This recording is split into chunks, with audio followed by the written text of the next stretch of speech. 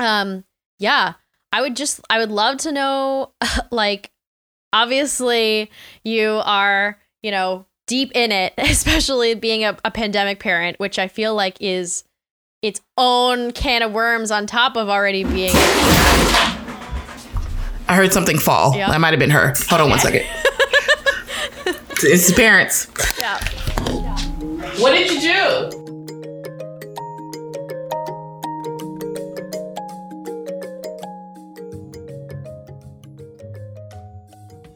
Welcome back to I'm the Villain. So today we are going to be talking about conscious parenting with Yolanda. Did you coin that term, or was that already something that people? Okay. Because I was like, I had not heard that term before.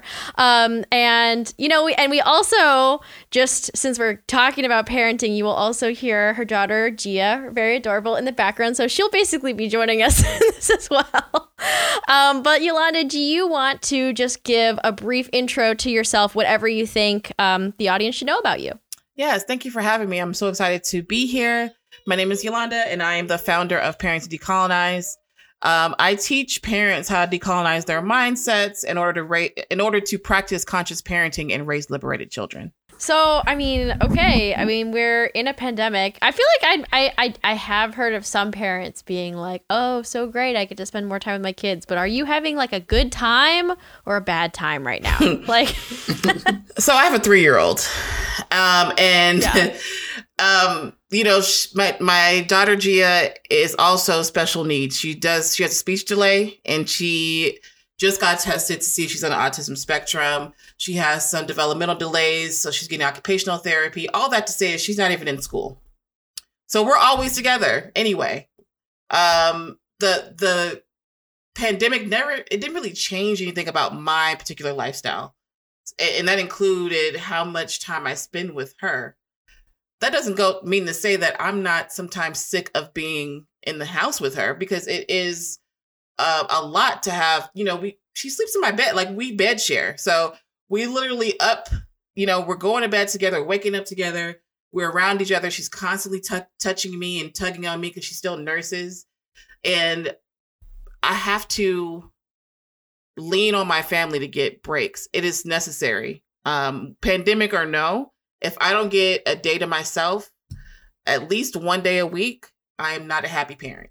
So yeah, it just, nothing for me really changed. But I do lean heavily on my support system, my mom and my sisters, for help. Yeah, that's great that it sounds like you have your sister's in the area and your mom's in the area, and you have people who can give you that. Like, I follow the New York Times on Instagram, and they set up this hotline that's like a primal scream hotline for parents, and then they publish it. You can just listen to all of these moms just screaming. It's so hard right now. And, I know I have a village near me, and we are all taking precautions because of COVID and everything else. But so many people don't have support. And a lot of, especially moms, don't even feel supported in their homes with their spouses. And so they're doing all the work. They're doing the homework. They're doing the virtual school, and they're working too from home. And it's a lot. Right. It's a lot of togetherness. It's a lot of responsibility. It doesn't feel like it's ever going to end. And so, yeah, I screamed at my pillow last week. Okay. Just walked in there and just screamed, because it has to get out. If it doesn't come out of you in that way, the house isn't happy. It has to come out of you. Yeah. I feel like that's healthy. It's very healthy. Right. This is something we talk about a lot on my podcast and on all of my content, is just getting the emotions out and recognizing them and not feeling bad about them. I don't feel bad that I need a break from my kid. Yeah. I don't feel bad saying that she annoys the shit out of me sometimes. She does.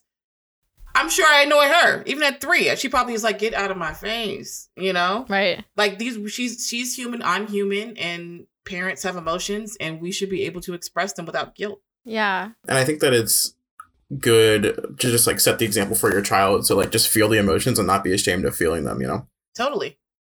And naming them for your child.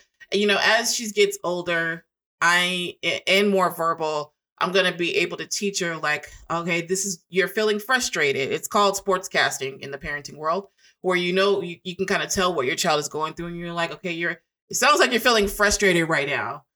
Frustrated means this thing, and you help them work through that. And that's when you're able to name your emotion, it really helps you to be able to work through it actually faster. Is when we're all taught though to just suffer in silence and to not say anything until we're, screaming in Trader Joe's about masks. Like, it's not about the mask. You're just angry about life and not being able to express yourself and be your authentic self. That's the underlying factor of what I do and what I teach in talking about emotions with people. I've heard of that. I didn't know it was called sports casting, but I have heard this like on a podcast I was listening to that teachers, one of the best ways of getting kids to do something, like put their name on their paper in the classroom or something, is not to tell them to do it, but to like narrate like, oh, like Amanda is putting her name on her paper right now. And then that's apparently the most effective way to get people to actually do it.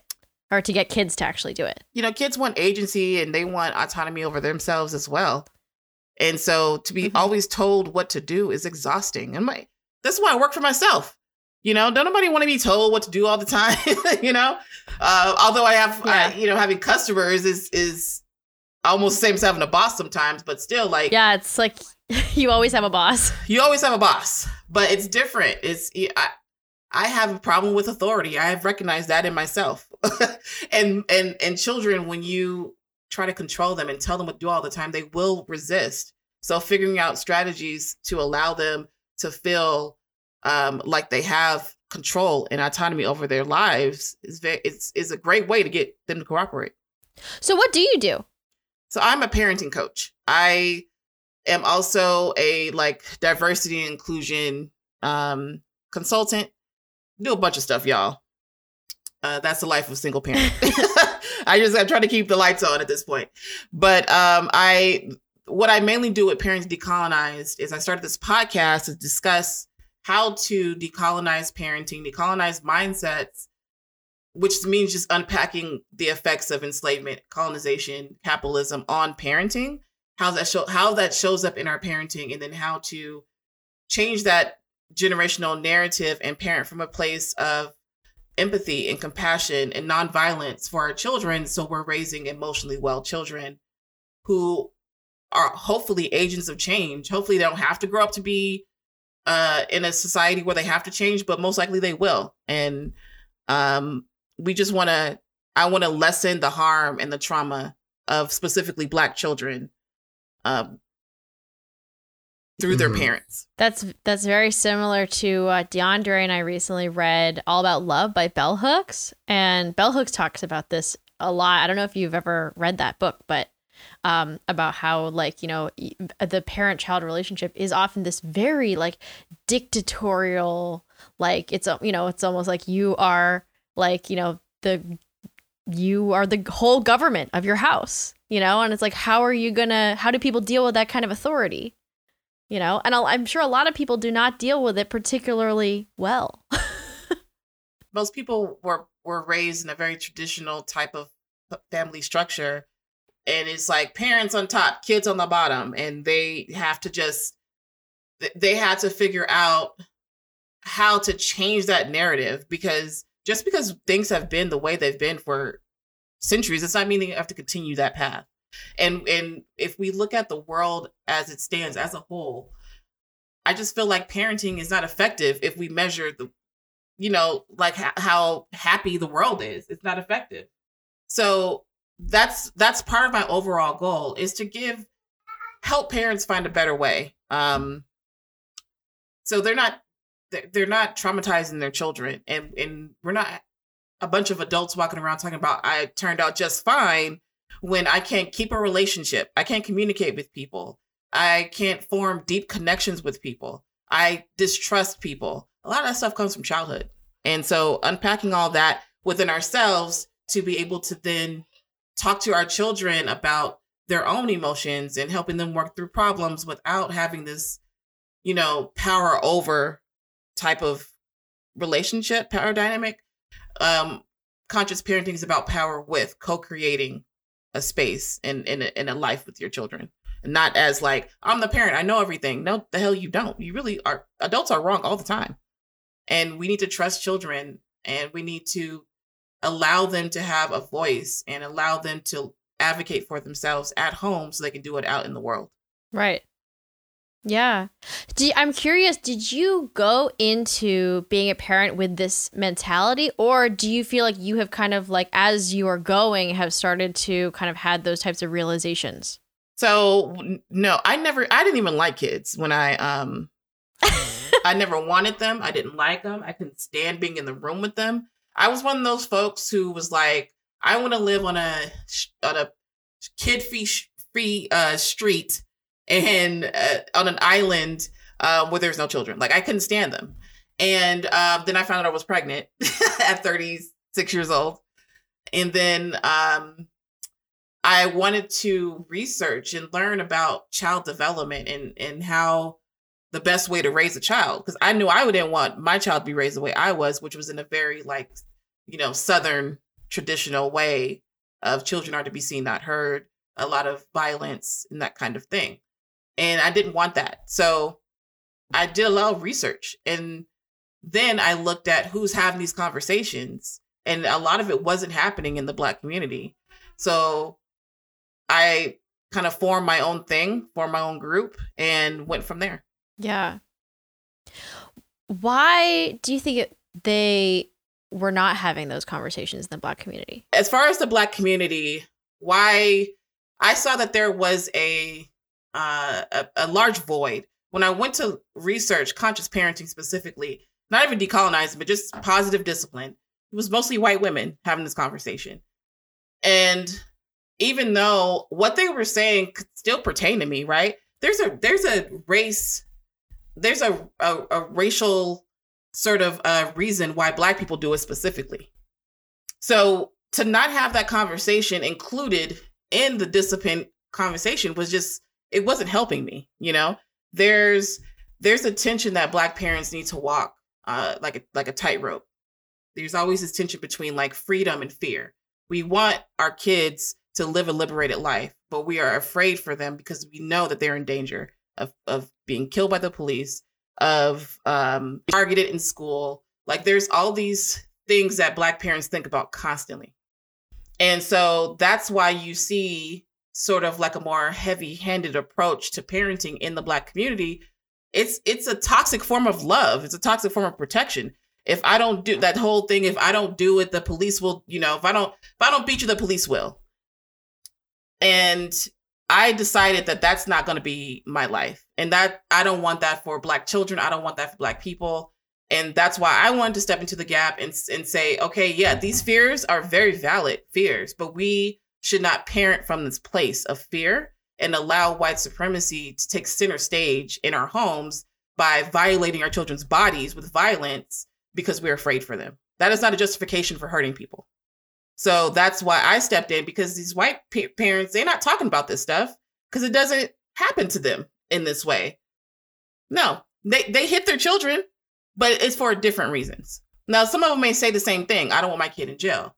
But there's not that racial tension that's going on. They're not having conversations like about the police like we are. It doesn't pertain to them. They are not talking about racial bias in school like we are.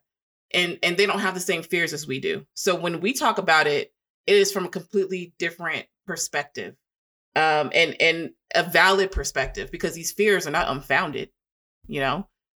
It's real. Our kids are dying at the hands of the police. They're dying from health disparities. Mothers are dying at higher rates from maternal mortality rates. So we have to have this conversation differently, which is why I have a free Facebook group for Black parents alone. Like, no one else can join because we have to have a different conversation than everyone else. Yeah. I was raised by my grandparents, and my grandfather, he grew up obviously during the civil rights movement, and was in the military, was sent to Vietnam, was pushed to the front lines because he was a Black soldier. So he was, to be quite frankly, he was a hard ass, right? And he was really, really hard on me. And I think that that was definitely his way of like trying to prep me for what he perceived was going to be like a really, really hard life for me as a Black man. And I while I really, really appreciate sort of what I perceive to be the rationale behind that, I had to do a lot of like unlearning of, like, Right. I had to learn how to like show emotion and be vulnerable with people, and like I had to like learn how to let people in, and like I didn't have to do everything on my own. And so I think that's like me saying that, yeah, the parenting matters because obviously it's you're passing these traits on to your child. It also matters because we're just not parenting for ourselves. We're parenting for the world at large, if you really think about it. And one of the most irritating things that people say to me is, it's none of your business how I parent my child. And yes, the hell it is, because your child has to interact with my child. Your child has to interact with the world at large. So it definitely matters to me how you parent your child, because that person is going to take all that stuff that you gave them or didn't give them into the workforce, into school, into their relationships, and they're going to act accordingly. So it is not a personal choice how you parent your child. It is a collective, you're making a collective decision for everybody when you choose violence. When you wake up that day and it's like, I'm about to beat somebody. And here's the funny part is a lot of Black people will tell you that when they envision, before they even have kids, they talk about how they will harm them more than they talk about how they're going to love them. Oh, when I have kids, I'm beating them down. Wow. They won't be able to talk to me this way. Like when they talk about children, it's not from a place of like empathy and like compassion and like, I'm going to do the best for my, like, and change myself. So I'm not passing this stuff on. A lot of times I did it. I used to say I'm going to kick my kids' ass before I had them, because I thought that's what love was. I thought that's what protection looked like. And as a matter of fact, I just had a podcast called Are You Parents Like the Police? Because a lot of it, even though we're talking about as Black parents not protecting our children from the police, we start acting like them. We start oppressing our children like the police. We have punishments like the police. We interrogate them like the police. And it's just weird to me how we don't see the correlation between their behavior and ours sometimes. It's all like, if we really look at the police and what they're supposed to be doing, they're supposed to be protecting us. They're supposed to be, looking out for us. So are parents. And yet it's all rooted in violence. So I just want to teach parents to do things differently. It doesn't have to be that way. That fear is never going to go away. It doesn't matter how many times you beat your kid. You're still going to fear for their lives. So you might as well try living free as much as you can. Yeah. I really would love to know, how does that, like, what does that look like, right? Because I don't have any kids, but I have, like, friends with kids who are really, really, like, you tell them to go to bed and they like knock the trash can over. Like, they have just no kind of that respect for authority. And I think to myself often, like, what are you supposed to do with this kid? Like, how, what I mean? Like, I get that, the best case scenario, right, is you instill some kind of just like, that kind of respect for authority or loyalty or just, whatever for you from an early age. And maybe for a lot of people that does work out that way by just trying to instill those like kind of healthy norms. But I feel like it just doesn't, that seems like so idealistic to think that that's just going to work to me. But I don't know, maybe I'm wrong. What do you think? So I think what it requires is, this is why I go down the path of decolonizing, because it requires a complete mindset shift. I am not raising a child. I'm not raising my child to be a compliant person. I'm raising her to be an authentic person for herself. That will sometimes mean that she talks back, that she is acting defiantly, that she may knock over a trash can in anger, because I allow her to feel her emotions and I allow her to display them. But we also teach, okay, you're allowed to feel anger, but I won't let you hit me, or I won't let you destroy property. So you're allowing them to, you can be angry all you want to. You can have your emotions, but you also need to teach them responsibility for those emotions. So it's like, it's not easy. This type of parenting where we are allowing our children basically to be themselves and to have a voice and have agency and autonomy over their lives. This goes against all the stuff that we're taught about children and about parenting and how children are supposed to be in this world. But like I said, if this world and this country is any indicate, if we're measuring the efficacy of parenting against like what this country looks like and what this world looks like, it ain't working. It's not working the way it's been going. Okay. So we got to try something different. And we got to know that children develop in phases. What they're going to do when they're 5, knocking over trash cans in anger, they may not do when they're 15 if they're taught how to manage those emotions when they're younger. And so it's all about knowing child development. So I always recommend people reading child development books. It's also knowing a little bit about neuroscience. Because when you know about the immature prefrontal cortex, you're not so quick to react to their really irrational, immature behavior. And then it's also making sure that you are doing the internal work, so you're not reacting to that behavior as well in a or, you know, really like subjugated sort of way. We want our children to feel like they have control and agency, but we also need to give them structure and boundaries. And so there's always that dance there where it's like, okay, there's some freedom here, but you still have to learn how to have respect for freedom. But the problem is that people will always pit, if this is working, this style of parenting is working, against a child's behavior. And mostly it's about their compliance. If a child is sitting down and they're acting like a little adult, you have a great child. You have a great kid. You know, that's not, children for the most part don't act that way. Be some kids who are like that, but for the most part, children do not act that way. And so I don't want to ever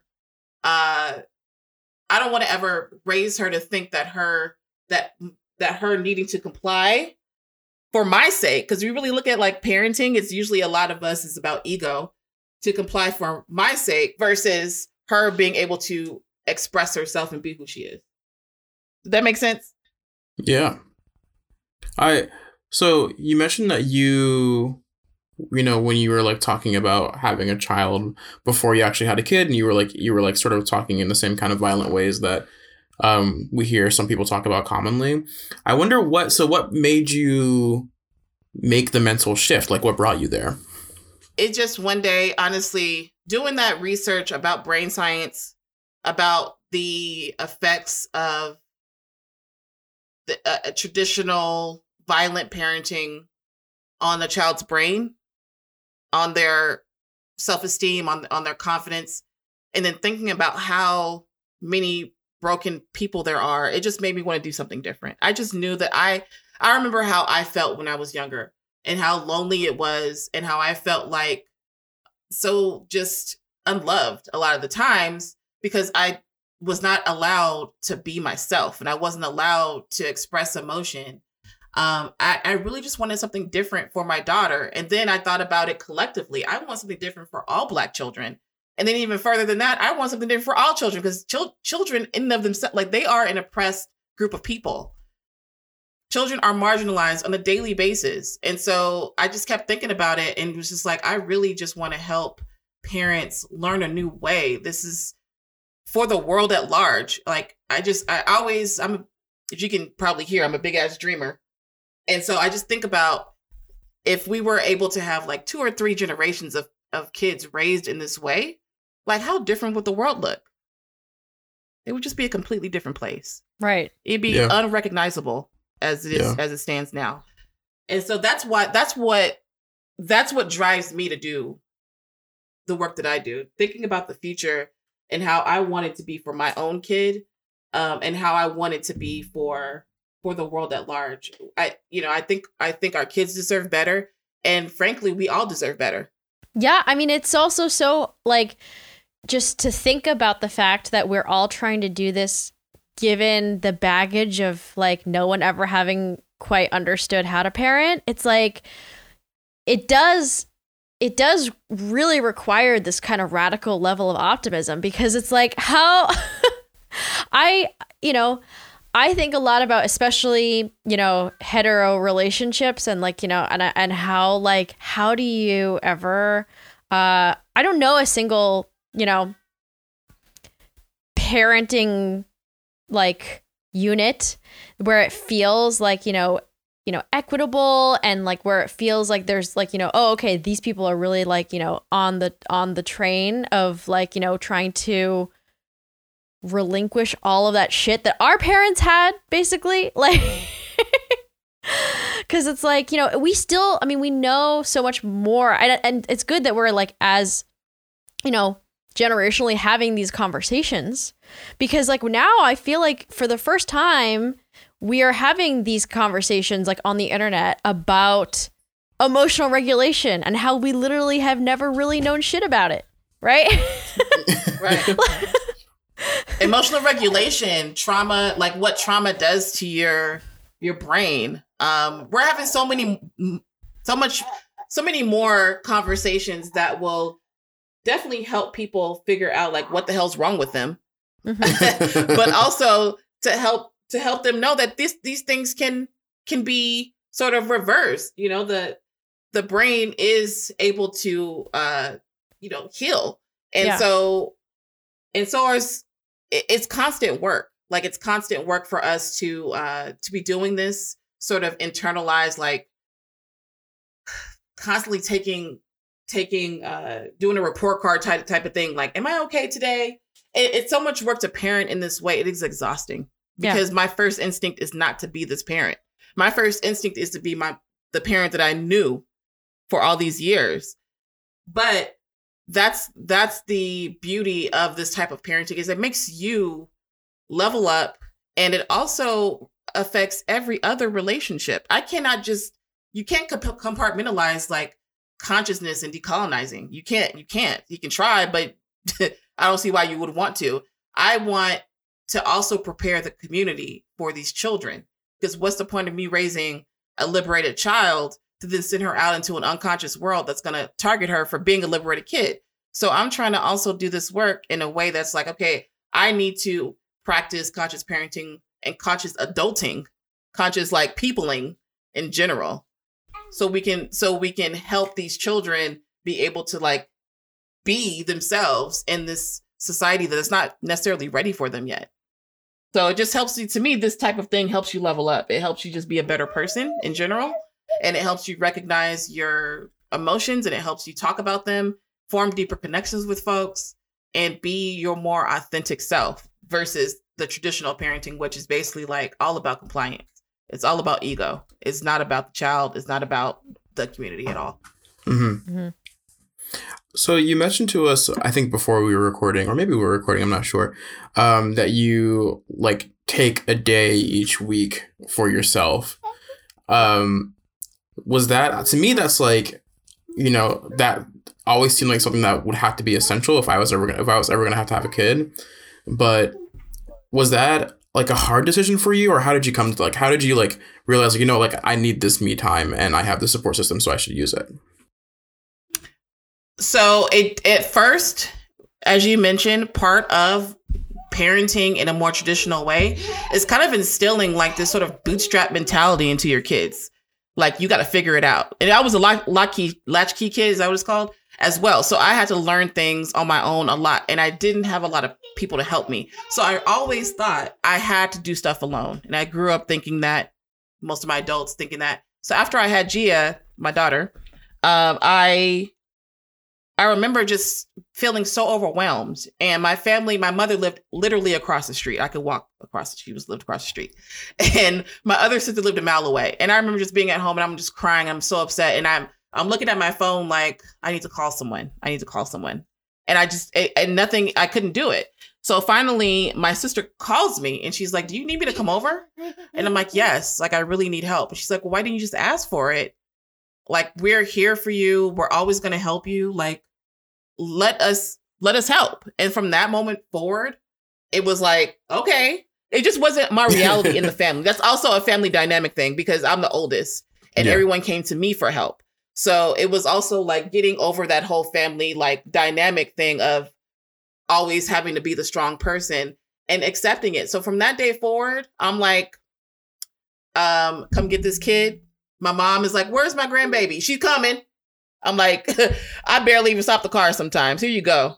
You can have her. I need a break. And I love my kid, but we're always together. And so I like to share the love with other people. Go and get this child. It has become the only way you're able to parent in this way, in my opinion, is if there is some collective care, some village around you. We are not meant to do this alone. And so many of us are afraid of asking for help because we don't want to be a burden, that we would rather burn out and take it out on our kids than ask for help. And it's not healthy for them to see us doing that. It's not healthy. It's just perpetuating this whole myth of us having to be alone and do things alone. I want Gia to grow up seeing me ask for help. I want her to grow up seeing people around her and knowing that mom needs her alone time. I can go in the room, when she's older, and close the door and be like, hey, I need 2 hours. I'll see you in a minute. And she won't feel a way about it because I've already acclimated her to the fact that I'm going to need some me time. So I think it's an essential part of being a conscious parent. I think it's necessary to being a good parent to be able to take some time away from your kid, because you're still a human being and a person outside of being a parent. I am a whole ass person, and I deserve to have my own stuff on the side that has nothing to do with parenting, Yeah. Parenting is just one part of my identity. It's not all of it. And I really do feel for the parents who make it their whole identity. To me, it's not healthy. Yeah. How many parents do you think, if we had our ideal society, you would have to parent one child? Oh, man. So there's 3. I have 2 sisters and my mom and my niece. So that's already 4 people who help me with her. Her dad is in Chicago. If he could be here, he'd be helping. And his family is huge. I'm going to say a whole ass village. It really does take a village, y'all. Yeah. If you go back to, indigenous people and looking at how they parent their children, it literally is the whole village. The moms don't just nurse their children, they nurse the village's children. Everyone has a hand in how this child comes out. This whole individualism thing is, as we can see from how things are going with COVID, it's not working out. We need, you know what I'm saying? We need collective care. Yeah. And it requires more than even the two person family structure that people love to talk about. I really feel like with my single mom structure that I have in my life and my existing family, Gia is very happy and well taken care of. And I don't feel like she's missing out on having her dad here every single day. She has so much love and support around her that it doesn't feel like there's this void for her. Mm-hmm. He lives in this different state, by the way, which is why he's not here. So, it's just, to me, if the more people we have around us, the more people we bring in, and that includes friends, as well as family, the better for our own psyche and the better for our children to see all these people that love them around them. Really, Gia? Yeah, my house, I live in a house of 4, and we are really, really close friends. And when we first moved in together, we joked about having a house child, and because we all really, if children are in our future, we all very much believe that it's gonna it's gonna be more of a co-parenting situation, right? It's gonna, and so it's refreshing to hear that this is happening. It just feels, and to me, it feels so intuitive, right? It's obviously, if everyone chips in to help raise this child will turn out better, and therefore our society will probably be better for it. Community care is so important. As a matter of fact, my goal is to, my sister and I are going to be buying a house with at least 3 acres of land on it, so we can be around each other and help each other out with our kids. But one of my larger goals is to have a small community for single moms, so we can all help each other, like a tiny house community. I'm jumping on the bandwagon, y'all. Oh my God, this is the utopia we are of the future that we are looking for.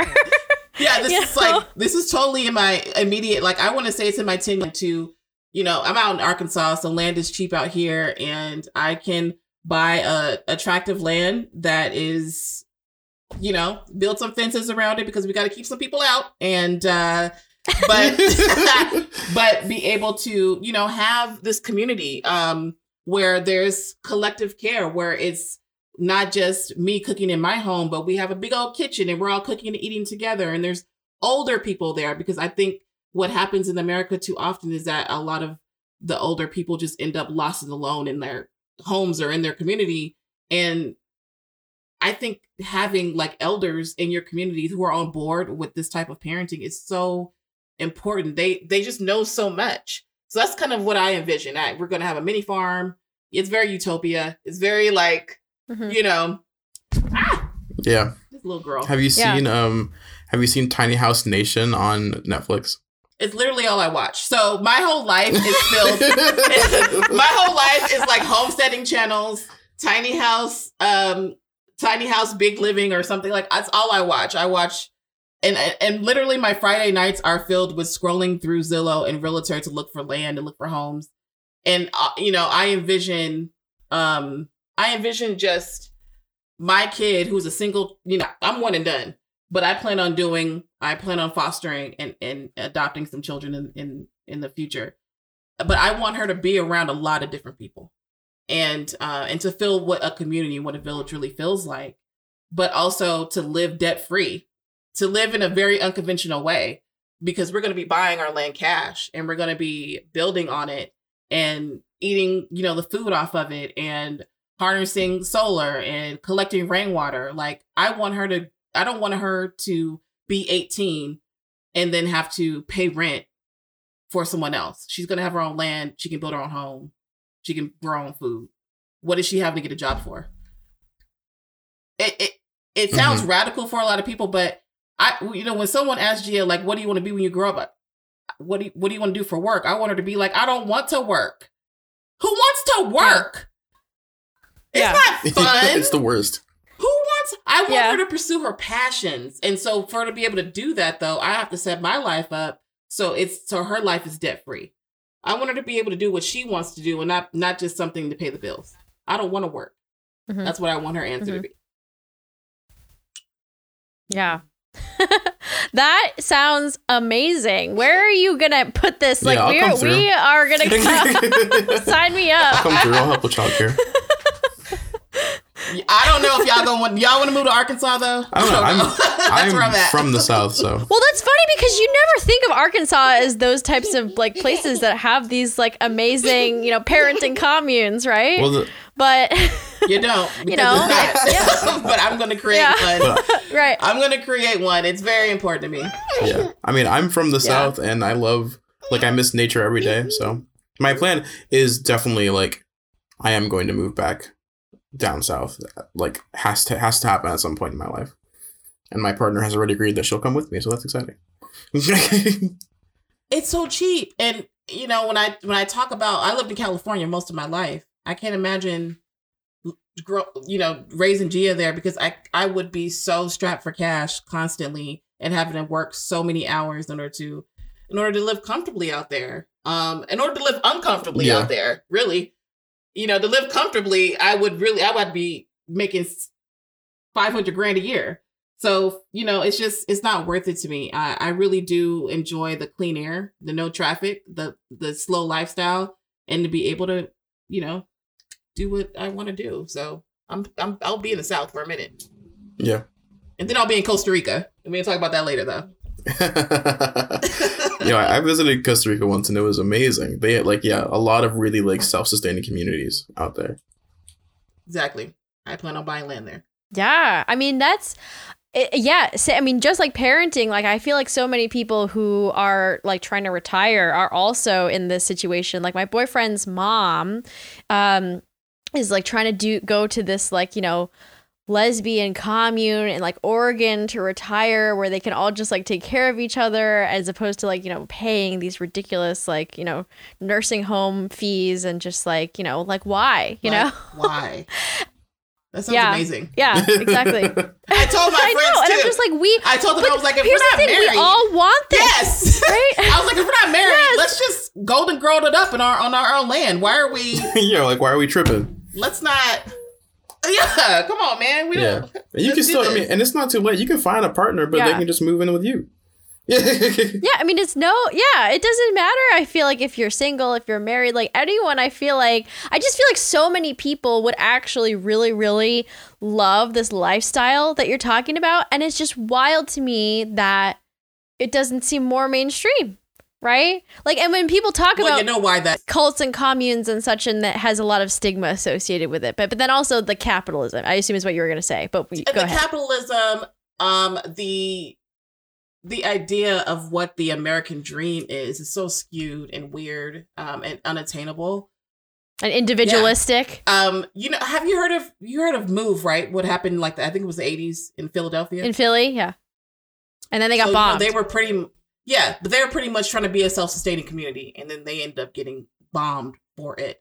So it is more radical when Black people talk about this, because this type of thing got us killed before. Yeah. And so it feels a lot more radical, I think, when we do it. When you turn on YouTube and you see most people who are doing this, they're not people of color, unless they're in different countries, But out here, it's mostly white people who are I want to buy this land, I want to build on it, I don't want bills. And so when I think about, for me, what the quote unquote American dream, it would to me be debt free. And so what does that mean to be debt free? How do I want to set my life up to be debt free so I can actually, the money I make, I'm building wealth for my kid and for my family.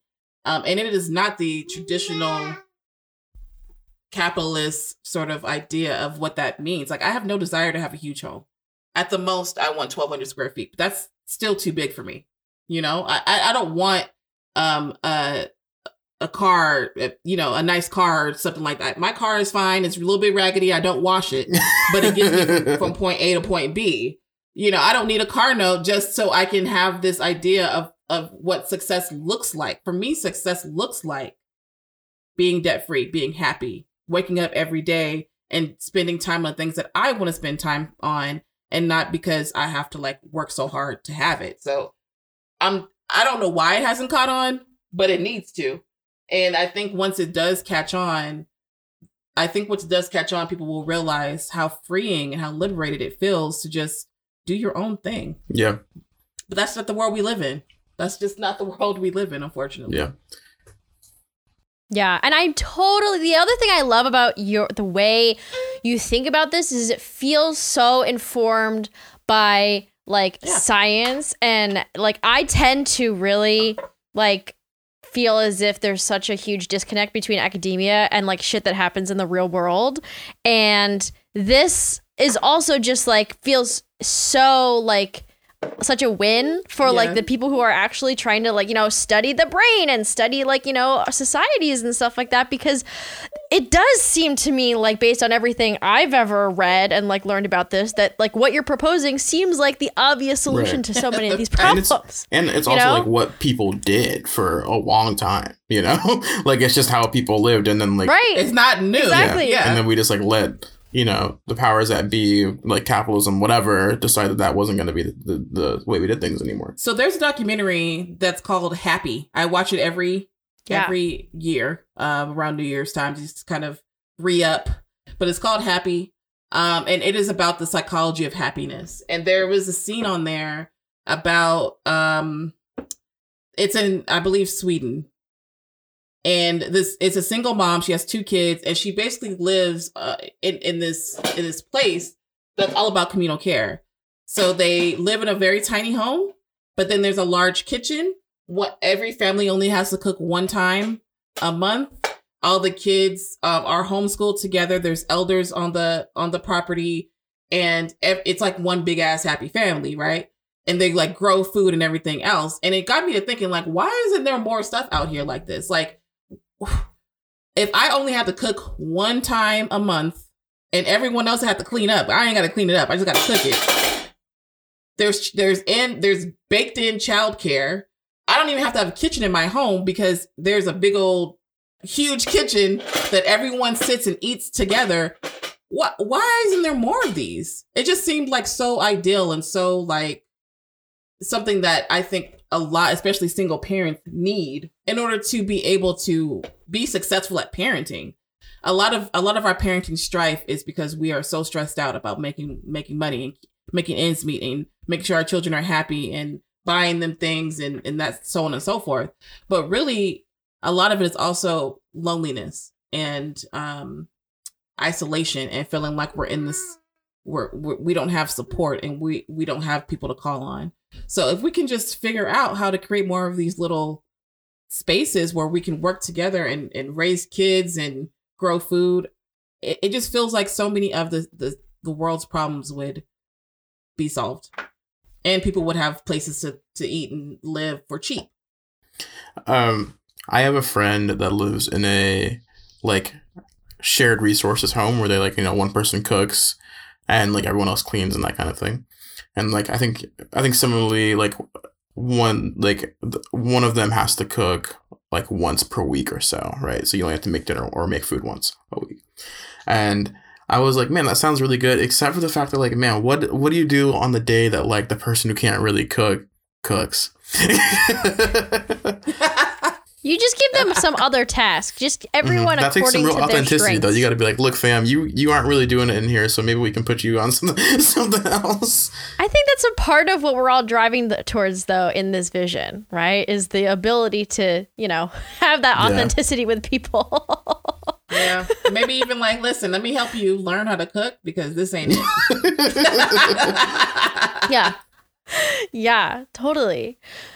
Yeah. I mean, is this like what when you say you do like, you know, parenting coaching, like how do you get, especially because parenting is already such a fraught kind of moralistic space of like, oh, you know, like you let your baby sleep on their like stomach, like they should be sleeping on their back and like, you know, vice versa. And like all these different camps of people who seem like they're like about to rip each other's throats out. You know what I mean? And it feels like really difficult to give anyone advice around parenting because it's in this like really fraught moralistic space. It you know, I approach it in a very sort of social justice perspective. So when I talk about conscious parenting and decolonizing parenting, a lot of it is science-based because I'm talking about neuroscience. I'm talking about how kids develop.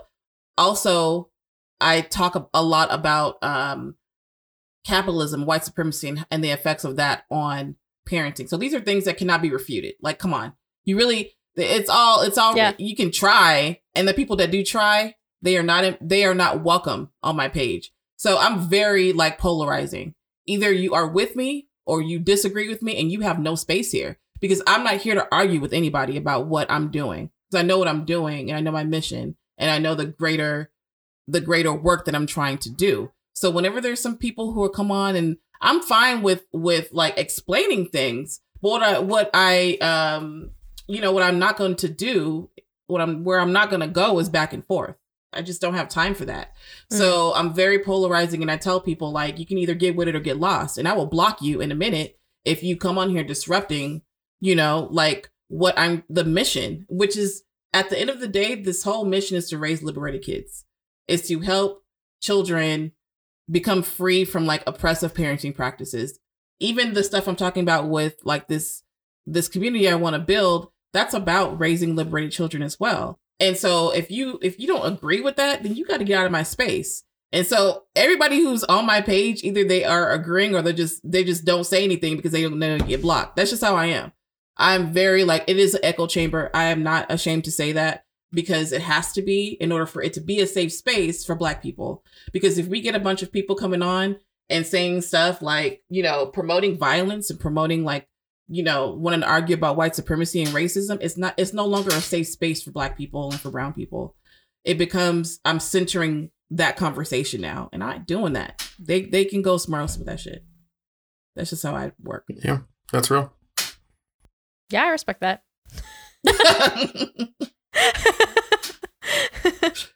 Yeah. Yeah. I'm also creating a community though. So I'm creating a membership and I'm not trying to plug it or anything, but the membership is really to be able to have these conversations in a more, not just where I'm giving the advice, but where everyone is coming in and helping people, helping us solve issues together. I feel like I come on and I say, hey, do this, do that, try this, try that. but I want this to be a space where it's about the community. It can't just be about me giving all the advice. We all have to be willing to chip in and help each other out, and I can have like a little digital village of some sort and help each other in this whole parenting thing, because it ain't easy. And I frankly don't have the capacity to keep doing it by myself. Yeah.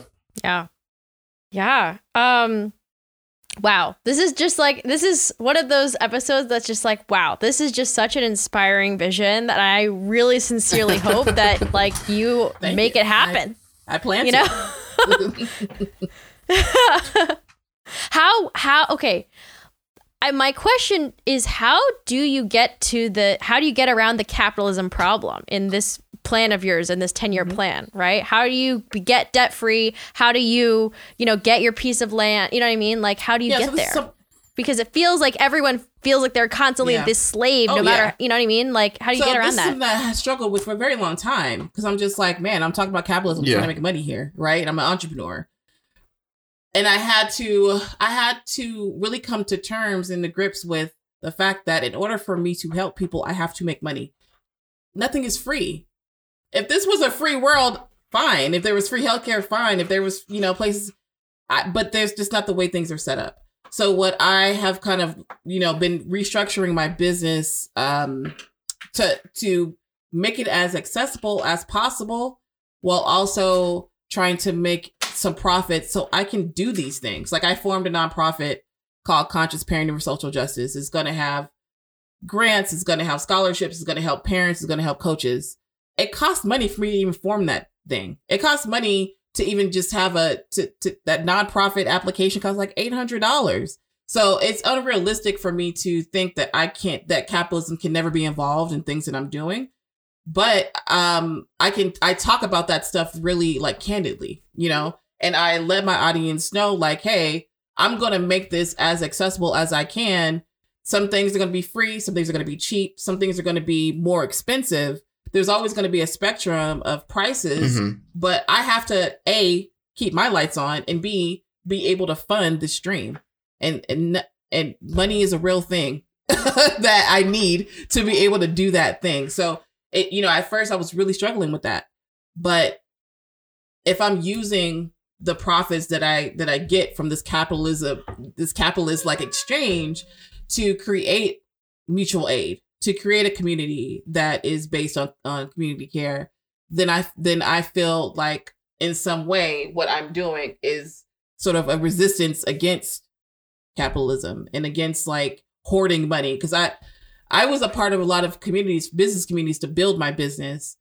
And I left them because I felt like they weren't giving back to, like, they're using their sort of like, I'm a Black woman and I'm now a millionaire and I want you to be a millionaire too, but I'm not giving back anything. I'm just going to hoard my money. You're no better than anyone else. So I'm using my money to help people. Yeah. While also keep my lights on. Capitalism is so like ingeniously oppressive because in order for you to like escape it, you have to get a lot. You have to participate in it a lot. Like you have to get a lot of money. And you got to kind of come to terms with that. So again, like for my first conference, I did a conference called Rona, Racism and Radical Parenting. It just happened like a few weeks ago, actually. And it was free to listen in. It was free for the live conference. I wanted to be accessible as possible. And then I had upgraded paid tickets in order for me to be able to fund the darn thing. But then at the end of it, I was so exhausted and I had to look at it because it's really just me. Like I don't have a team. I have one other person. So I had to look at it like, you want to make things accessible at your own expense. Like I deserve to be paid for my work as well. And until we're in a place where we're all equitable and there's money just floating around and anyone can have it, I have to think about me and my daughter and our livelihood, and be sometimes a little bit selfish and think about like, okay, you want to make things accessible, but you also need to pay your bills. So, how are you gonna meet in the middle? I have to do it, and I have to stop feeling bad about that. This is like maybe a little bit like I feel like a lot of people might hear this and feel and have it seem like I am like just like kind of cherry picking to like whatever, like forward my own agenda. But I really genuinely feel like the only people I hear talk in these types of radical terms with these types of visions are Black women. Like I have a, I can show you on my, on my wall, I keep like, all these Post-its of like different thinkers and like different like, people and like what they're doing and like that I think are really like changing our society and the spaces that we're living in. And like I have this board of just like who are like the people leading the modern like revolution. And it's like, it's like Brittany Packett Cunningham, like Tamika Mallory, Janelle Monáe, like all like the squad, right? And it's just like I actually literally like don't have any, men on this wall. And it's like, why? I don't know. I mean, I think it makes sense intuitively, right? It's like, you think so? These are like, this is probably the most, like the most systematically oppressed demographic in our nation. Mm-hmm. Like, why would, I mean, obviously you weren't just talking about white men, but like, why would white people want, like, be doing really hard thinking about how to dismantle a system that like works for them? That's true. That's true. I guess my thought was just that if you're the most oppressed, you'd think that you would also be the most pessimistic about it, but it seems like it's actually the opposite. Oh, we can't afford that. Can't afford that. Yeah. Yeah. Can't afford that. Someone said, I said when the year came around, I was like, I hope you're feeling hopeful. I hope that you're looking forward to the new year, and I hope you're feeling hopeful about the future. And someone was just like, I try, and I'm, looking at the way things are, the way things were, like I'm no longer hopeful, and that's dangerous. That is that is what the man, okay, would like for us to be. They want us to be to look at things from a very hopeless perspective, because when you feel hopeless, then you're inactive. You don't, it's depressing, and you just end up on your sofa watching Star Trek Next Generation episodes like I did I was really severely depressed, and that's what I did. I laid on my sofa for like months and just watched Star Trek Next Generation from like start to finish, like daily. And it's because I just felt like I was in this place and it was hopeless, and it was just like, what's the point? What's the point? Nothing I do is ever going to change anything. So that's a dangerous place to be. We can't afford that. We have to look forward to the future. It's so funny because I took a strengths test, and number one strength was futuristic. And it's because I am a futuristic type thinker, and I think about the hope that I have for the future is what keeps me going on a daily basis. And now that I have my daughter, it's even stronger. Like I have to be an active player in this in an agent of change so things can be better for her. Like I'm 40 years old, so but for her, she's only 3. She has her whole life ahead of her. And if I don't do my part, then I don't know, I wouldn't be able to live with myself. So that's how I feel like we can't afford, as Black and brown people, women, anyone, to be hopeless. And pessimistic. Don't get me wrong. When it comes to white supremacy, I'm very pessimistic, because I don't think white people are ever going to do the work to dismantle white supremacy, and because they benefit from it too much. And in order for it to be dismantled, they would lose literally everything. And so when I start talking about that with them, and I say you're going to lose things, I lose them. They're gone. I'm pessimistic about that. That's why I'm just like, then I'm gonna do me, and I'm gonna build my community up, and we're gonna live as free as we can within these oppressive systems, instead of being comfortable within the oppression, which is what I feel a lot of us has been for a long time.